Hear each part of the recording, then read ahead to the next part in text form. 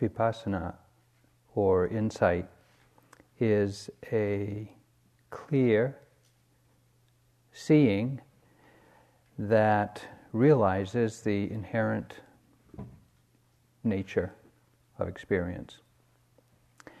And more than a moment of observation or an object of mindfulness, it is an understanding that arises in the mind upon sufficient moment-to-moment awareness. As we observe this mind and body, we begin to collect data, the pixels, if you will, of what life is made up from. And when we have collected enough data, we've just kind of collected enough momentary experiences, we begin to be more informed about the nature of this mind, the nature of the body, and how they relate to one another.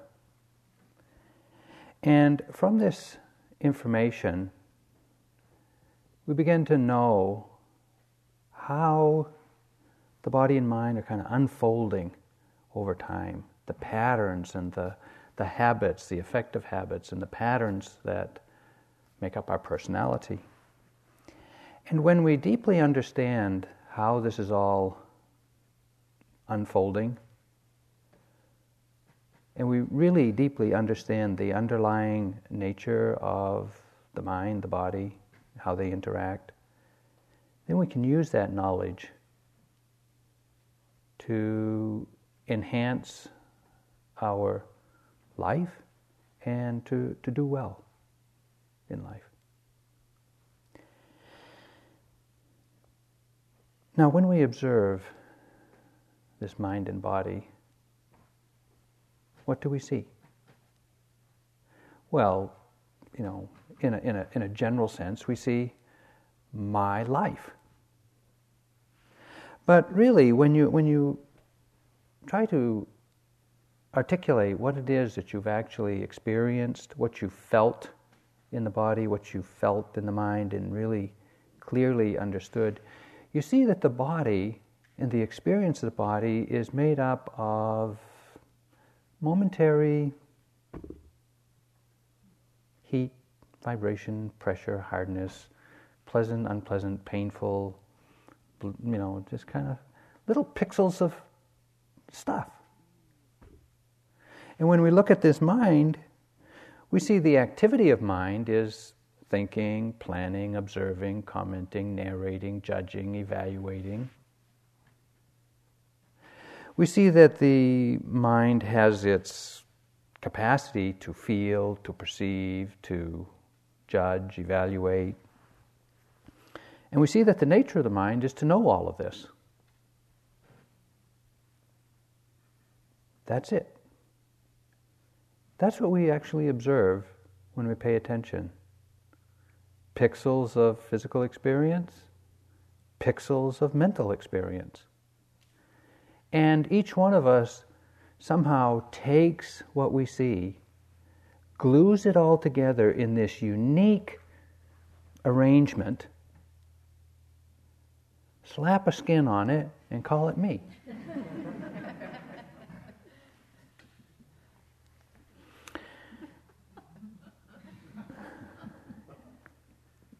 Insight is an intuitive understanding that is deeper than all that, but is gathered from or comes out of deeply understanding this is the way it is in the body, in the mind.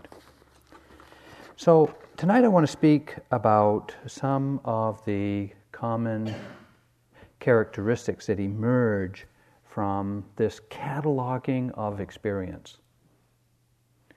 I'm going to begin tonight, and Joseph is going to finish tomorrow night, talking about what are known as the three common characteristics, or the three insights. I want to talk about how we develop the understanding, or how the understanding kind of dawns on us or arises in the mind, and what the value of this understanding is to us.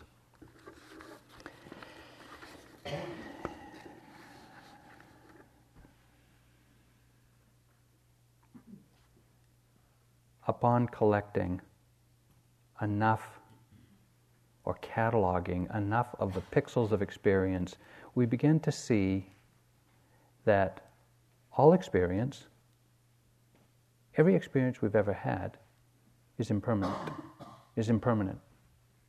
It arises due to conditions, and when those conditions cease, it comes to an end, and it's gone. We also see that because everything we've ever experienced is just a momentary appearance in the mind, it's not very stable. And therefore, everything in our life being unstable means that nothing can really provide us an absolute rock-solid foundation for security and stability in our life. Things are unsatisfactory. They're incapable of providing that. And third, we see that these things, these pixels of experience, all that we are, all that we do, all that we see, all that we become, arises due to conditions, which are in themselves just conditions, giving rise to other conditions. And that all of this is just arising and passing away, not under our immediate control. So the first of these characteristics, impermanence, Joseph will speak about more tomorrow night, but tonight I want to speak about what's called the Dukkha characteristic and the Anatta characteristic. Now the Dukkha characteristic has a preeminent place in the Buddhist teachings, and it is embedded in the First Noble Truth, the truth of dukkha. Dukkha means several things, and it's important to kind of get a picture of the scope of what dukkha means. And the first meaning of dukkha is pain, the truth of pain. Everyone experiences pain, physical pain and mental pain. There's obvious physical pain. The pain of feeling hungry, the pain of having eaten too much, the pain of toothache or any other disease that we might have. There's the pain of being tired, the pain of exerting yourself too much, the pain of physical ailment, the pain of growing old, the eventual and inevitable pain of getting sick and passing away. Is there anyone that hasn't experienced that? It's universal. There's also obvious mental or emotional pain. The pain of anxiety, fear, loneliness, depression, despair, feeling discriminated against, isolated, feeling dismissed, minimized, victimized. There's just an infinite array of emotional and mental terrain that is experienced as painful. And again, every one of us has experienced a lot of it.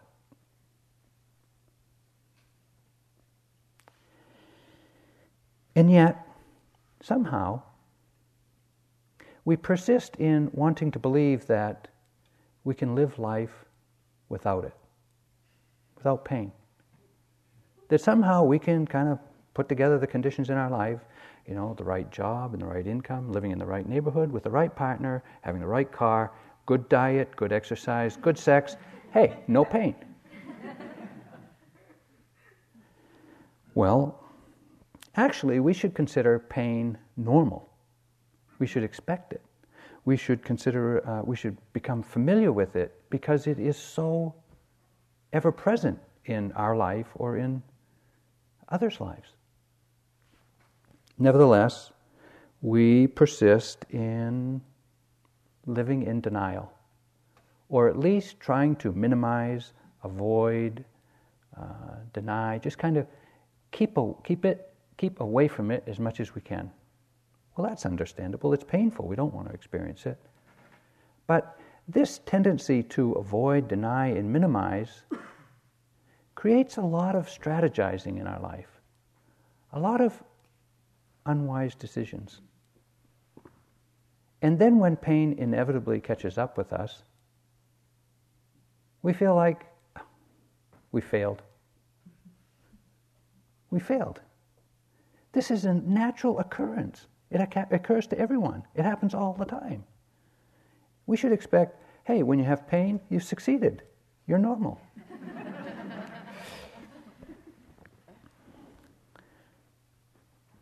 When we begin to pay close attention to our mind and body, we see pain. And to continue to try to live in denial or avoidance of it, we just become insensitive, we become hard, we become coarsened. Or if we've resigned ourselves to the inevitable, we can become, disempowered, we can feel victimized, we can feel ineffectual in handling my pain. Maybe we've seen enough pain in our life to expect it with dread and fear. This is no solution to addressing it either. What mindfulness shows us is another way of understanding the experience of pain in our life. Because when we're fully able to acknowledge the place or pain's place in our life, when we can understand its arising, how it arises, why it arises, when we can accept the life cycle of the body includes sickness, old age, and death, when we can recognize that the mind is not always under our control. It sometimes has a mind of its own. Nevertheless, we're responsible for it. When we can open to all this and accept it, understand it, and allow this knowledge into our beliefs,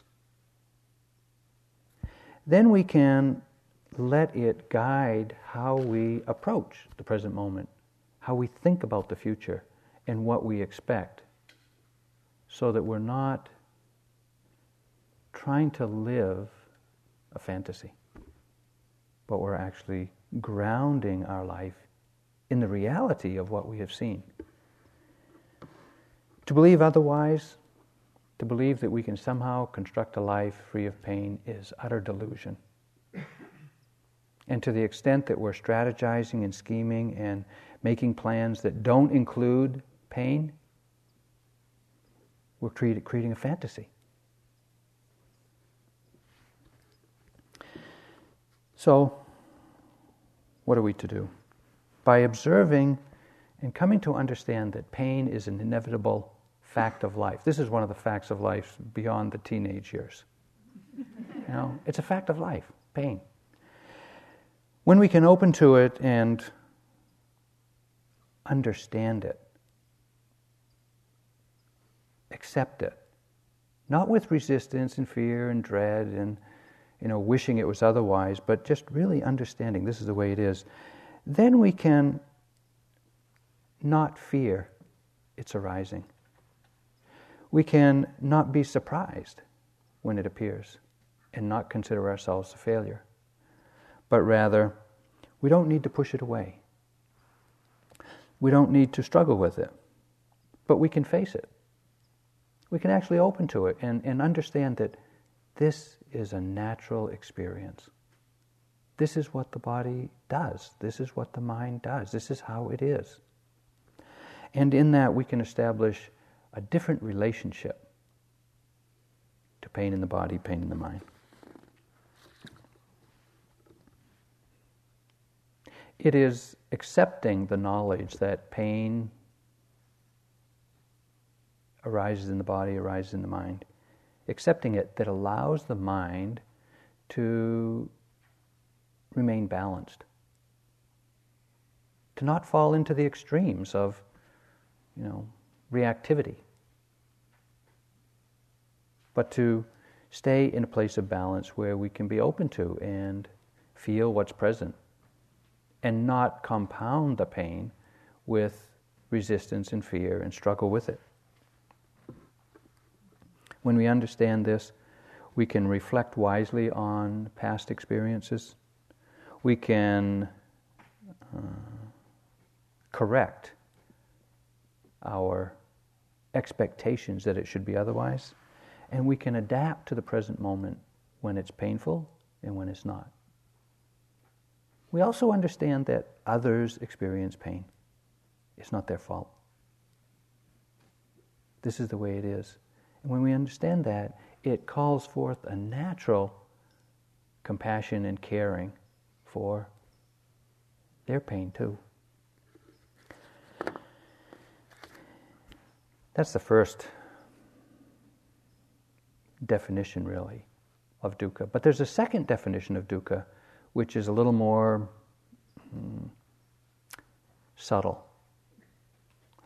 And that is that because everything changes, which we know intellectually and we know somewhat from our experience, because everything changes, whatever we have built our happiness upon, our sense of security upon, our place in life upon, is unstable. It's unstable. And anything that's unstable can change, can move, it can disappear in a moment. And when it does, our happiness, our security, our contentment, our sense of ourself goes with it.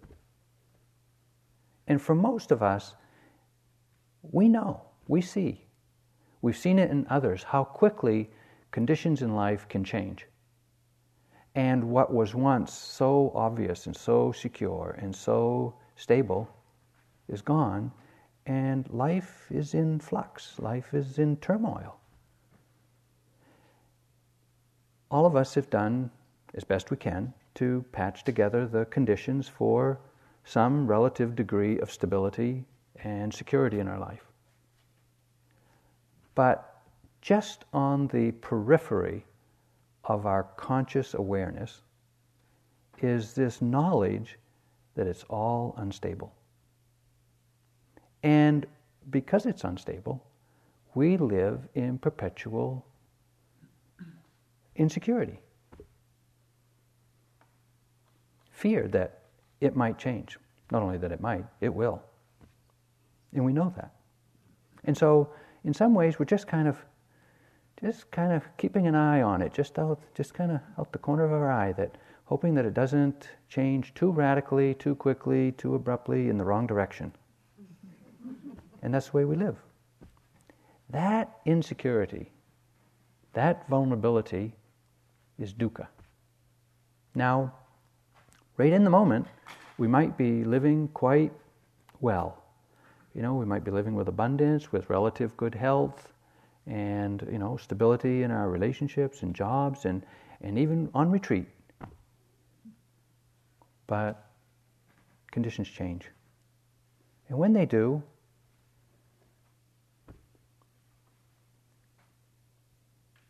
dukkha appears. So, we could say that dukkha is hidden in pleasant conditions. Because when pleasant conditions change to unpleasant, then the obvious, the very noticeable pain of the body, pain of the mind appears. It is difficult not to take pain and insecurity personally and think, well, it's just me. I haven't got it together yet. I haven't quite got my act together. I haven't saved enough, and I haven't kind of put enough into my relationship, and I haven't kind of done enough practice. I've got to do some more retreats to really get my practice together, and then I'll be secure. It's not possible. It doesn't happen that way. Because no matter what we patch together, it's not your fault that it is incapable of providing the stability, the security, the insurance of a pain-free life. Not possible. But because we personalize it, we think it's just my fault. It's my problem. But actually the Buddha said everybody's got the same problem. Men got their problems, women got theirs. Wealthy people, poor people, old people, young people, all experience and live with this condition of dukkha. By personalizing security and pain, it blinds us to the universal truth of dukkha.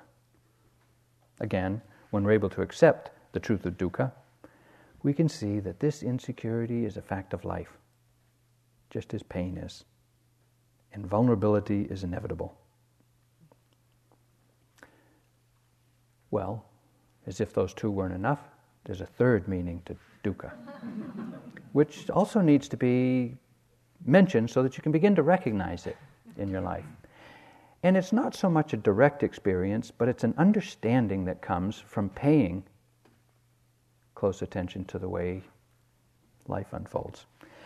And it's called sankhara dukkha, and there's two ways of understanding it. There's the macro view and the micro view. The macro view says, well, you're born, and your parents, doing the best they can, or other caregivers, doing the best they can, take care of you for several years. They feed you, they bathe you, they clothe you, they coo you, they educate you, they love you, they do other things to you. And whatever it is they do, they kind of get you through the day as best they can.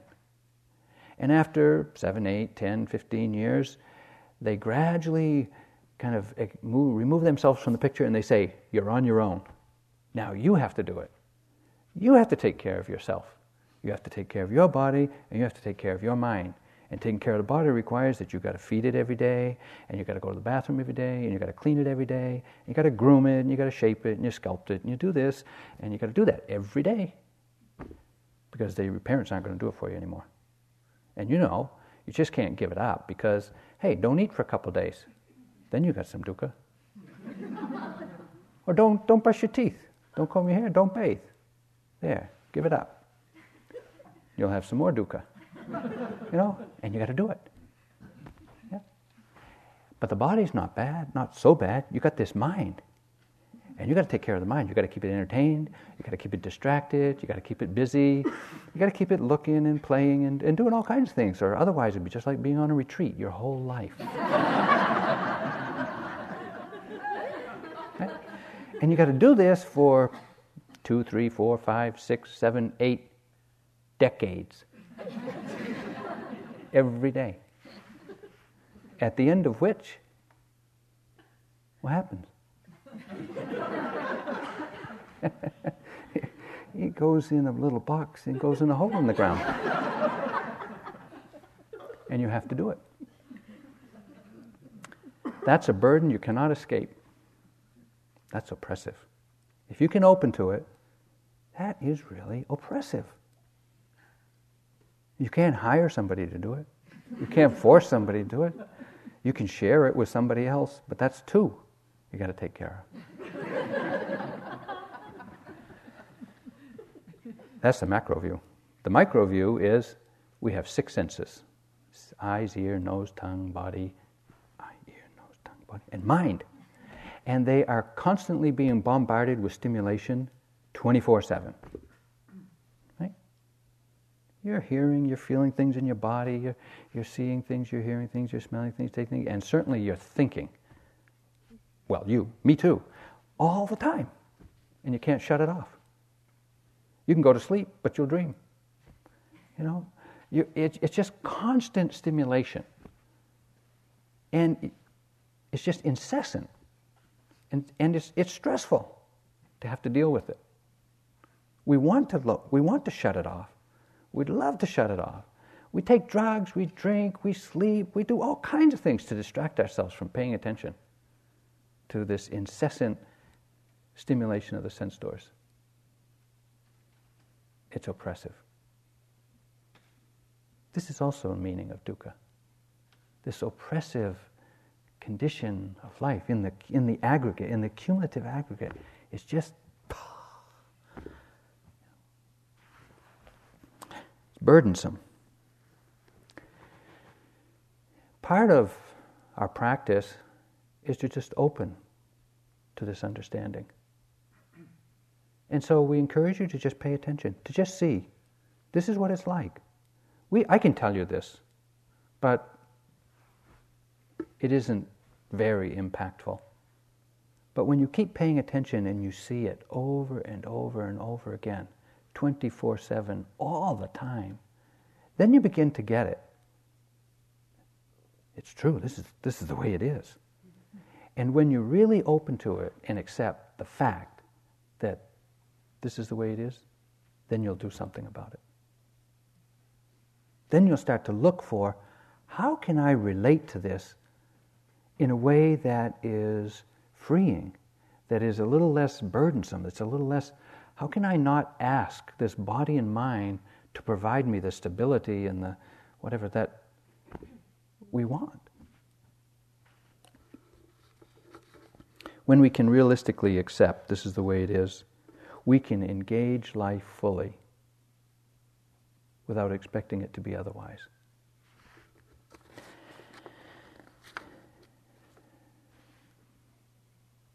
We struggle with the conditions of our life. Struggling is optional.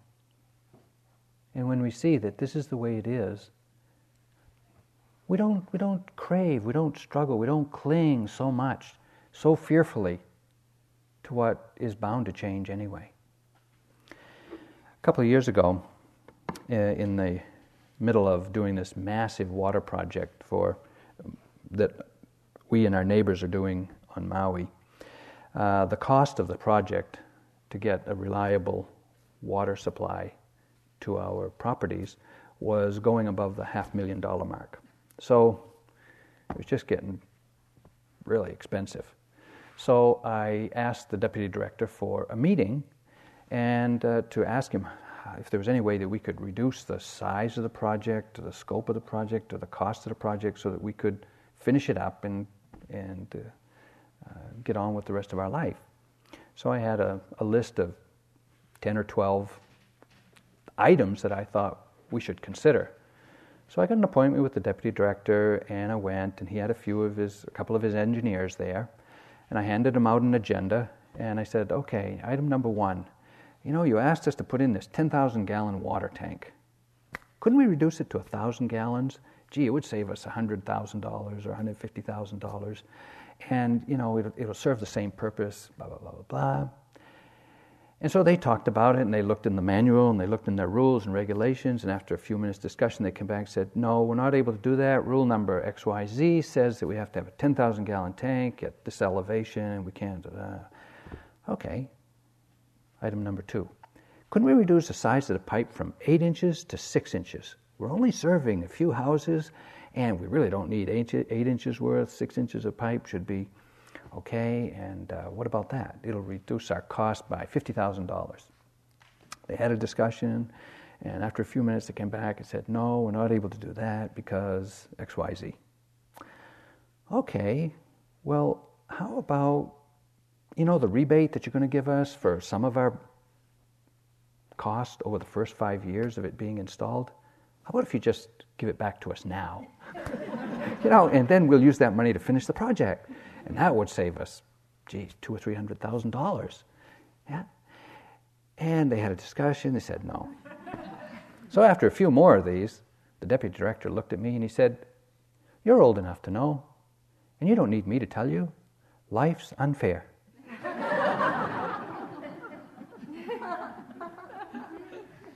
Well, I did not like that. I didn't like being told life's unfair. And I just sat there, kind of stunned, and in the first 10, 15 seconds after he said that, all these possible options rolled through my mind. I could swear, I could get angry, I could get resentful, I could get indignant. And they all were just kind of going by as options, like, well, should I? Luckily, I'd had 30 years of practice, and I didn't react. And my mind landed on,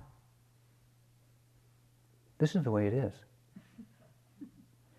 And the corollary of that is, it can be dealt with. End of reaction. That's what clear seeing and accepting the truth of dukkha will do for you. We don't struggle with, this is the way it is. It's dukkha. Expect it. Because when we're able to see and accept, this is the way it is, dukkha isn't a surprise. It's not unexpected. And we can deal with it. It can be dealt with.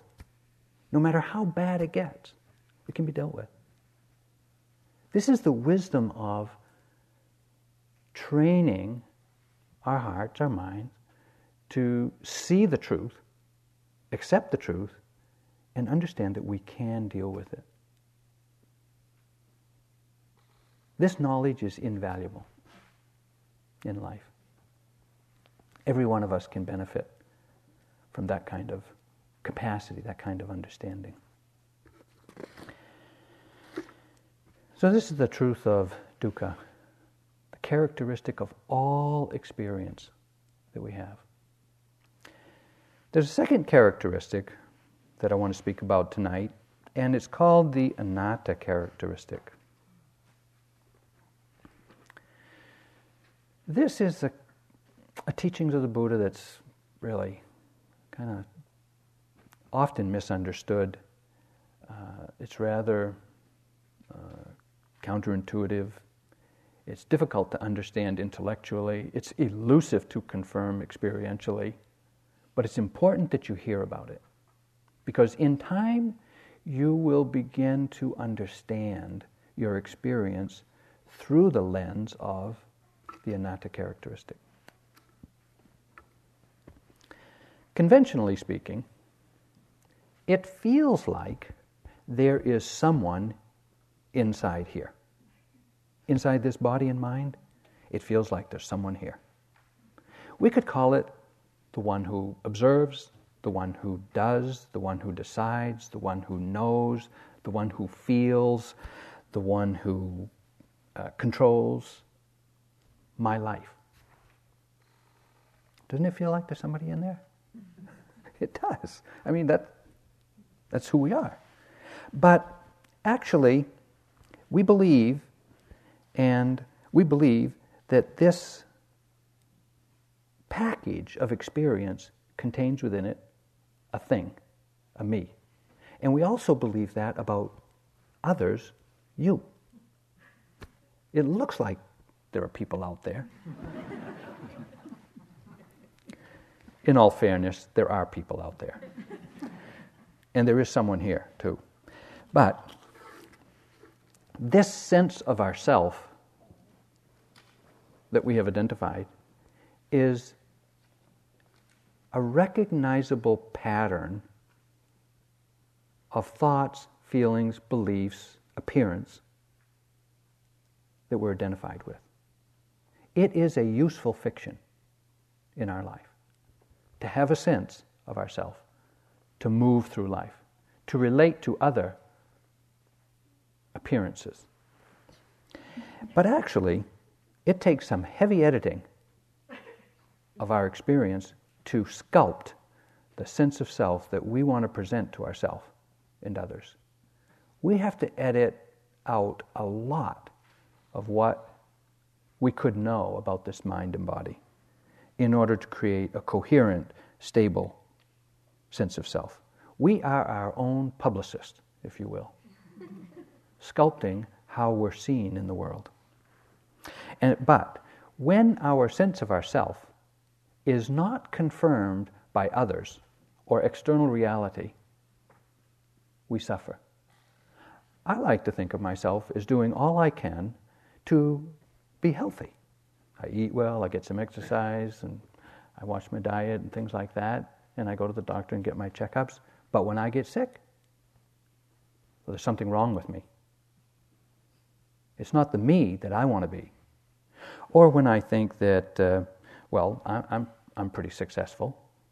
You know, I get along in life, and, you know, I have friends, and I have relationships with students and other colleagues, and yet there are times when people don't want to be my students, and Others don't really see me as I see myself. And so there's some dissonance between how I see myself and how they see me. So my sense of self, fragile. Or I think that, I'm a pretty happy guy. And yet, my emotions get hijacked, just like yours probably do. And I'm not always happy. So, when my sense of self, or your sense of self, gets not affirmed, is not affirmed, we feel shaky, we feel unhappy, we feel threatened, we feel vulnerable. This wrong understanding of there being a me in here, it comes from the ability of the mind or the capacity of the mind to aggregate or to glue together all of our thoughts, our feelings, our intentions, our sensations, our memories, our plans, our hopes, our dreams, our fears, our joys, our sorrows, our ambitions. Glue them all together into an apparent whole, which we call me. The task of practice is to pour the solvent of awareness on the glue of identification. Really. And see this whole package called me in its pixelated form. To just see how each of the momentary, ephemeral, evanescent that we've glued together into a sense of self. So we take the body. The Buddha was really, really clear. He said the body is like a clump of foam. A clump of foam. How substantial is a clump of foam? It's an appearance that's full of holes. There's really nothing to it. You pick it up, you squeeze it, you just, nothing. Well, we have this sense, we have this feeling that I am my body. What happens to the body happens to me. And we get identified with its appearance, how it looks. Before I come to give a talk, I go into the bathroom, look in the mirror, make sure my hair's the way I like it. Don't you? Well, I should say those of us who have hair. Or not only the hair, but the rest of our body, we got to make sure that the appearance of it is something we feel comfortable being identified with. Not only our appearance, it's how it functions. How's your body functioning? Your eyes working, your ears working? Oh, gee, I had an awful experience last time I taught here. I have a partial hearing loss. And people were out there asking questions, and I'd say, pardon me, would you repeat that again? Pardon me, sometimes 3 or 4 times. Finally, Joseph would say, they were asking if you would, and I would say, oh, okay. I was identified with my hearing. We get identified with how our body works. Not only that, we get identified with our statistics. How's your cholesterol level? How's your PSA, guys? It's like, and if it's a little high, a little low, a little off the scale, it's like we think there's something wrong with me. It's just a number. But that's how identified we are with our body. We aggregate, we put together all these experiences of the body, make it solid, and say, that's me. In practice, what do we actually see? We see that, it's hardness, softness, pulsing, vibrating, tingling, throbbing, pleasant, unpleasant, heat and cold. Which of those is you? Doesn't make sense, does it? But when you glue them all together with identification, I'm identified with how it appears, how it feels, how it smells, how it shape, its color, its weight, its size, its statistics. You glue it all together, then there seems to be something solid there to get identified with. Practice is to take it apart. Just kind of look at it and see that there really is nothing substantial there to be identified with. The characteristic of anatta is not obvious because the concept of a solid entity obscures it. This concept of body, self, obscures it when attention is not given to the separate, distinct phenomena. When the different phenomena are seen separately and the conceptual solid is broken up, then the characteristic of impersonality becomes obvious automatically. This is from the Visuddhimagga. It becomes obvious, but it's an understanding. We can look at this body in the mirror all day. We can continue to glue it all together, and we won't have that understanding. But it's from paying attention to the pixels of physical experience that we're able to let this understanding dawn in our mind that this is not really very solid. It's not very substantial. It's not really something to be relied on. What we do with the body, we do with the mind. We take and we aggregate all together.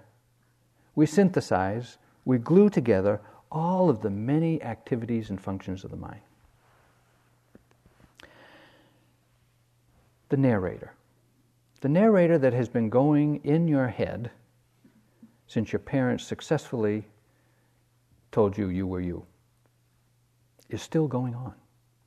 Here I am, a yogi on retreat at Spirit Rock. Hey, it's my 13th retreat. Doing pretty good today. You know, got up early, stayed up late last night. That's good. I liked lunch. That was really good. My second sitting, boy, that wasn't so bad. That's, and we're just on and on. And there's this story going on in our head telling us who we are, isn't there? Don't you have that? Don't you have someone inside your head telling you what you've done today? How you doing? You just listen to the story. We get identified with that story. We really think it's me. It's just a story.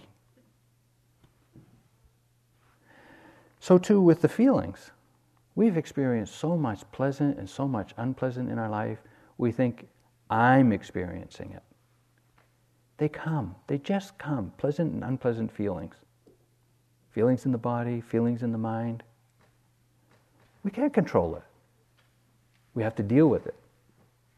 If it was our choice, we'd choose pleasant experience all the time. Wouldn't we? Of course. But we can't. And so, our sense of self, think about this. You come in, you have a sitting, you sit down, you have a whole sitting, not a flicker of pain. Don't you feel like you're really doing good?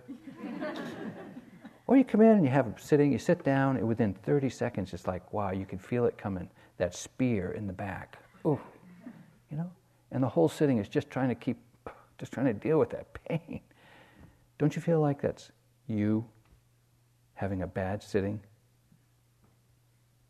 It's because we identify with pleasant and unpleasant feelings. Or we see these, we have these perceptions. Perception is an automatic activity of mind. You look at something and your mind kind of checks it out and says, yes, no, like, dislike, male, female, blah, blah, blah, approve, disapprove. It happens automatically. And yet we believe our judgments are ours. And so, running through our mind is all these memories. Some of which we like, because they enhance our sense of self. Some of which we try to keep away from because they enhance our sense of self. They don't do anything for us. And yet, these perceptions, these memories, again, they're just a natural function of mind. But because we're identified with them, when we have an unpleasant memory, or a memory of something we did that was shameful, we try to kind of get some distance from it. Or when we have a memory of something really pleasant, we really want to get identified with it.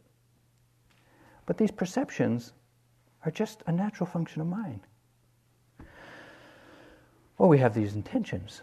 You know, who made the decision to come on this retreat? You did, right?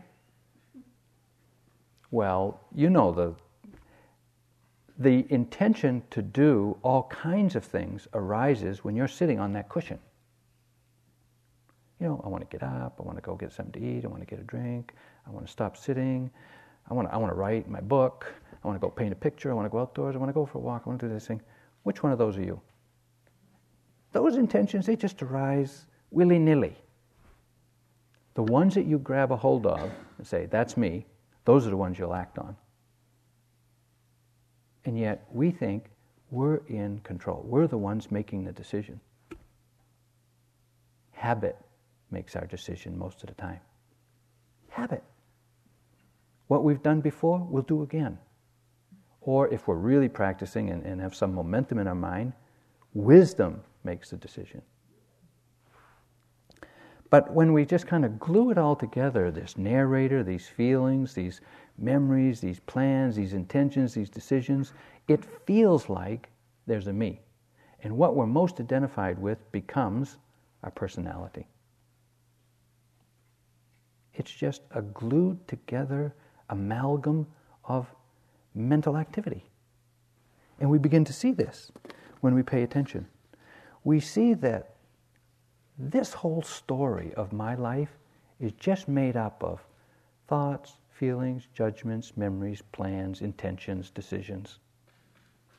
And when you see them laid out as just a sequence of one thing after another, it begins to dawn on us that there's really no enduring thing there.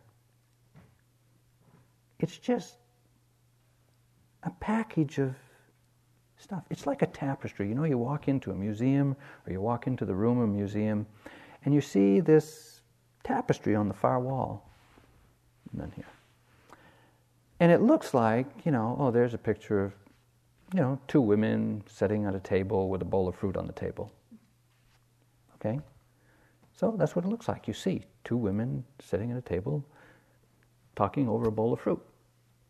And you walk up closer, and you get a little closer to where you're really close, and you can't really see the whole picture. All you see is the bowl of fruit, And you get a little bit closer, and you realize there's no fruit there. You start picking at the threads. Well, you don't really pick at the threads because the curator is going to come bother you. But if you could, you pick at the threads, and you take out a little thread of a little piece of yellow wool, a little piece of green silk, a little piece of... And if you took it all apart, you'd have a big mess, but you just have a pile of thread. There'd be no picture, there's no women, there's no fruit, there's nothing except a pile of indistinguishable threads. Where did the picture go? Where did the woman go? Where did the fruit go? It was just an appearance due to conditions, glued together by not paying very close attention. So too with our life. This sense of self is just a tapestry woven out of mental and physical phenomena that we haven't looked at very carefully, glued together with with identification and called me. Practice unglues the threads. Practice takes it apart so that you can see it's just these momentary experiences. And we can learn how to relate to them in a skillful way. We don't have to fear the scary things. We don't have to get seduced by the pleasant things. But it takes learning how to relate to all of these pixels as the impersonal phenomena that they really are. So that we don't get bound or caught in a limited sense of self. Because when you put on the suit of your limited sense of self, you can only do certain things. You can't go beyond your means. You can't go beyond your limits. You can't imagine yourself doing what's outside of your sense of self. But your sense of self is just an arbitrary limit. The mind can experience anything. Believing the story that the narrator tells you creates a very small box to live in. Life has much more to offer. We can free, or practice will free us from that box, that limited sense of self.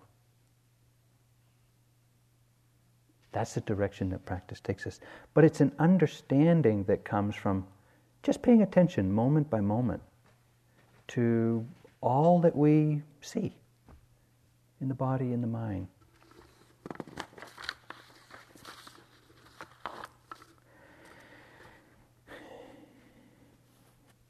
In our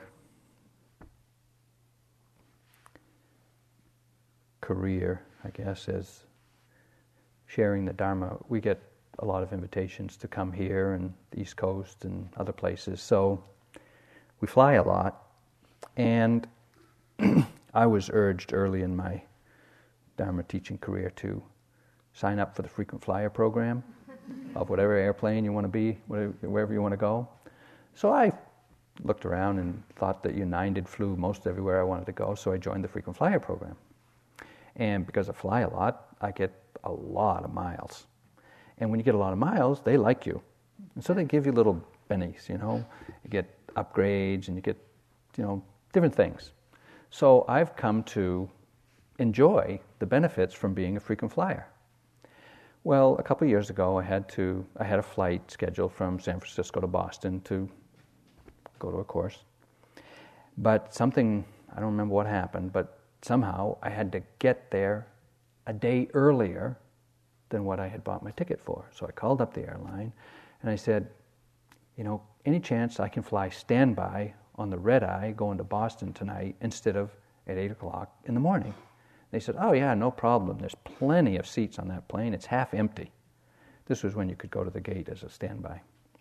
So I said, okay. So went down to the airport. I was living in Woodacre at the time. Went down to the airport at 10 o'clock at night to get the red eye. And I got there at the United counter, and it was all pandemonium. It was chaos. I finally got to the counter. I said, what's going on? I want to fly standby to that flight to Boston. They said, oh, our last flight to Boston got canceled. They're all trying to get on this flight. There's no empty seats. So I said, oh, okay. Well, I want to fly standby. If there's an empty seat on there, I'd like to fly standby. I'm a frequent flyer. I'm a premier frequent flyer. I got a lot of miles. I'd really like to have that seat. And they said, well, it doesn't look like it's going to be any seats, but here's your thing. Go up to the gate and wait. We'll see. There's a couple of other people that want to fly standby also. So I got up to the gate, and I went to the gate, the counter there, and I said, I'd like to fly standby. I'm a frequent flyer. Here's my card. Look at those miles. So they said, oh yeah, well, just sit over there with the other two. And when we get everybody on the plane, we'll see. So they got everybody on the plane, and they wanted to get off on time, so they brought the three of us who wanted to fly standby down the gangway to the door of the plane. And I said, I'm the frequent flyer. I'd like to, if there's any seat on there, I'd like to get that seat.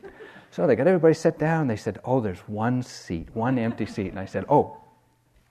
And they said, okay. So they put me on. It was way up back, between two great big guys, and seats, and no overhead compartment. It was tight fit, but you know what? I was on the plane. I was happy. I was going to get to Boston on time. So I was sitting there kind of stowing my gear and just kind of getting ready to take off. And they found another seat somewhere on the plane, and they called the second person flying standby to sit there, closed the door of the plane. They did the destination check. This plane is going to Boston. If you're not intending to go to Boston, please let the flight attendant know. Da-da. Sure enough, somebody in first class rang the bell and said, hey, wait a minute, I'm not going to Boston. They opened the door. The person in first class got off, went out, and they said, hey, they called the third person who wanted to fly standby, and they said, oh, come on. There's a seat in first class. You can have it. Up goes my hand to the bell. I was like, hey, I'm the frequent flyer. I'm the premier. Don't I get the first class seat if there's a... they said, no, we're leaving on time. You've got a seat. You're flying standby. Be happy. I was not happy. So first half hour of the flight, I was just fuming. It's like, why do I have to... I want that first class seat. I'm the freaking flyer. I'm the premier flyer. I should have that seat. They should treat me better. Don't they know that I'm better? I composed this long letter. After a half hour, I said, I got another 5.5 hours of this. I said, I don't think I want to do this for another 5.5 hours. So I said, oh, what the heck? I'm on the plane. Let it go. I got to Boston on time, and I'm still a frequent flyer, and I still, get all the miles. But what happened?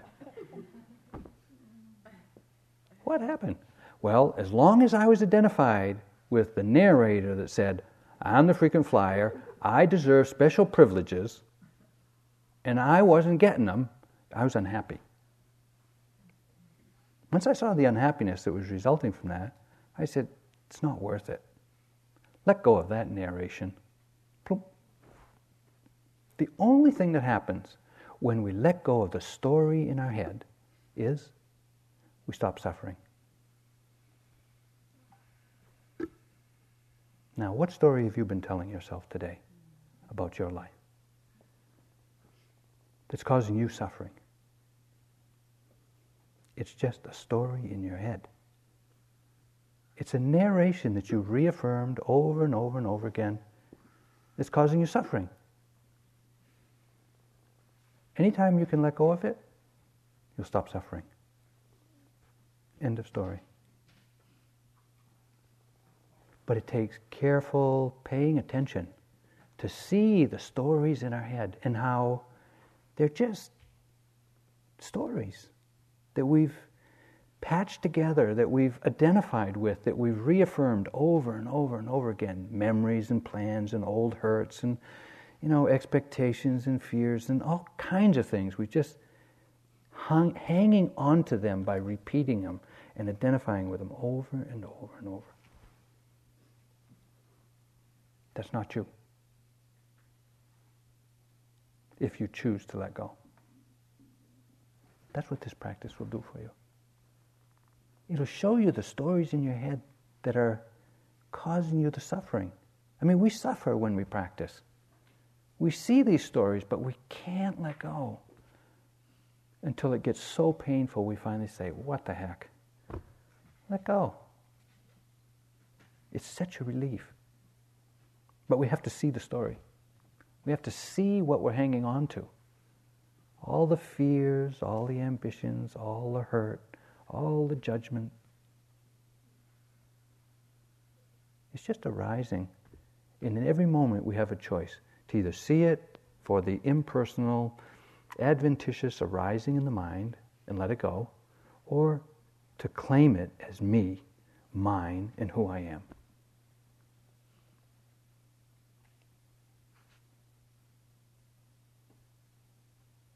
Just by paying attention.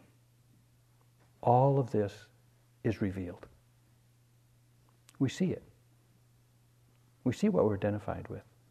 In the body, in the mind, in the past, in the future, in our feelings. And we are gradually learning how to relate to it in a way with less suffering. How to understand it. That it's not me, it's not mine, it's not who I am. Yes, it has to be experienced. But it's this insightful understanding that it is not me, not mine, not who I am, that frees us from suffering. It's the understanding. And that's what we gain from just paying attention, moment by moment, to all that arises in our experience. This understanding is invaluable. It's liberating. No one can do it for you but yourself. Or, I should say, you're not self. Awareness. It just happens. Recognize it.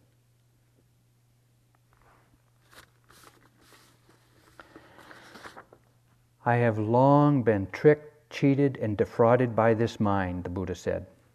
For when clinging, I have been clinging just to the body, feelings, intentions, thoughts, and with clinging as a condition, this whole mass of suffering has come into being. And he goes on to say, thus should you consider this mind and body as not me, not mine, and not who I am.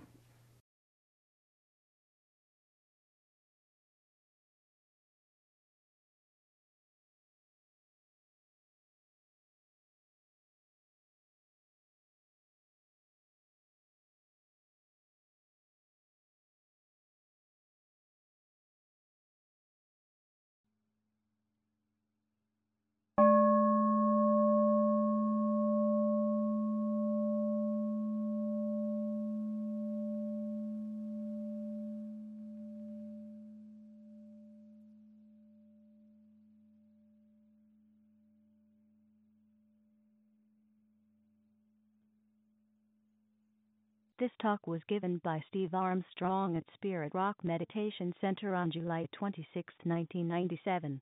It is in. Thank you for listening. To learn how you can support the teachers and Dharma Seed, please visit dharmaseed.org/donate.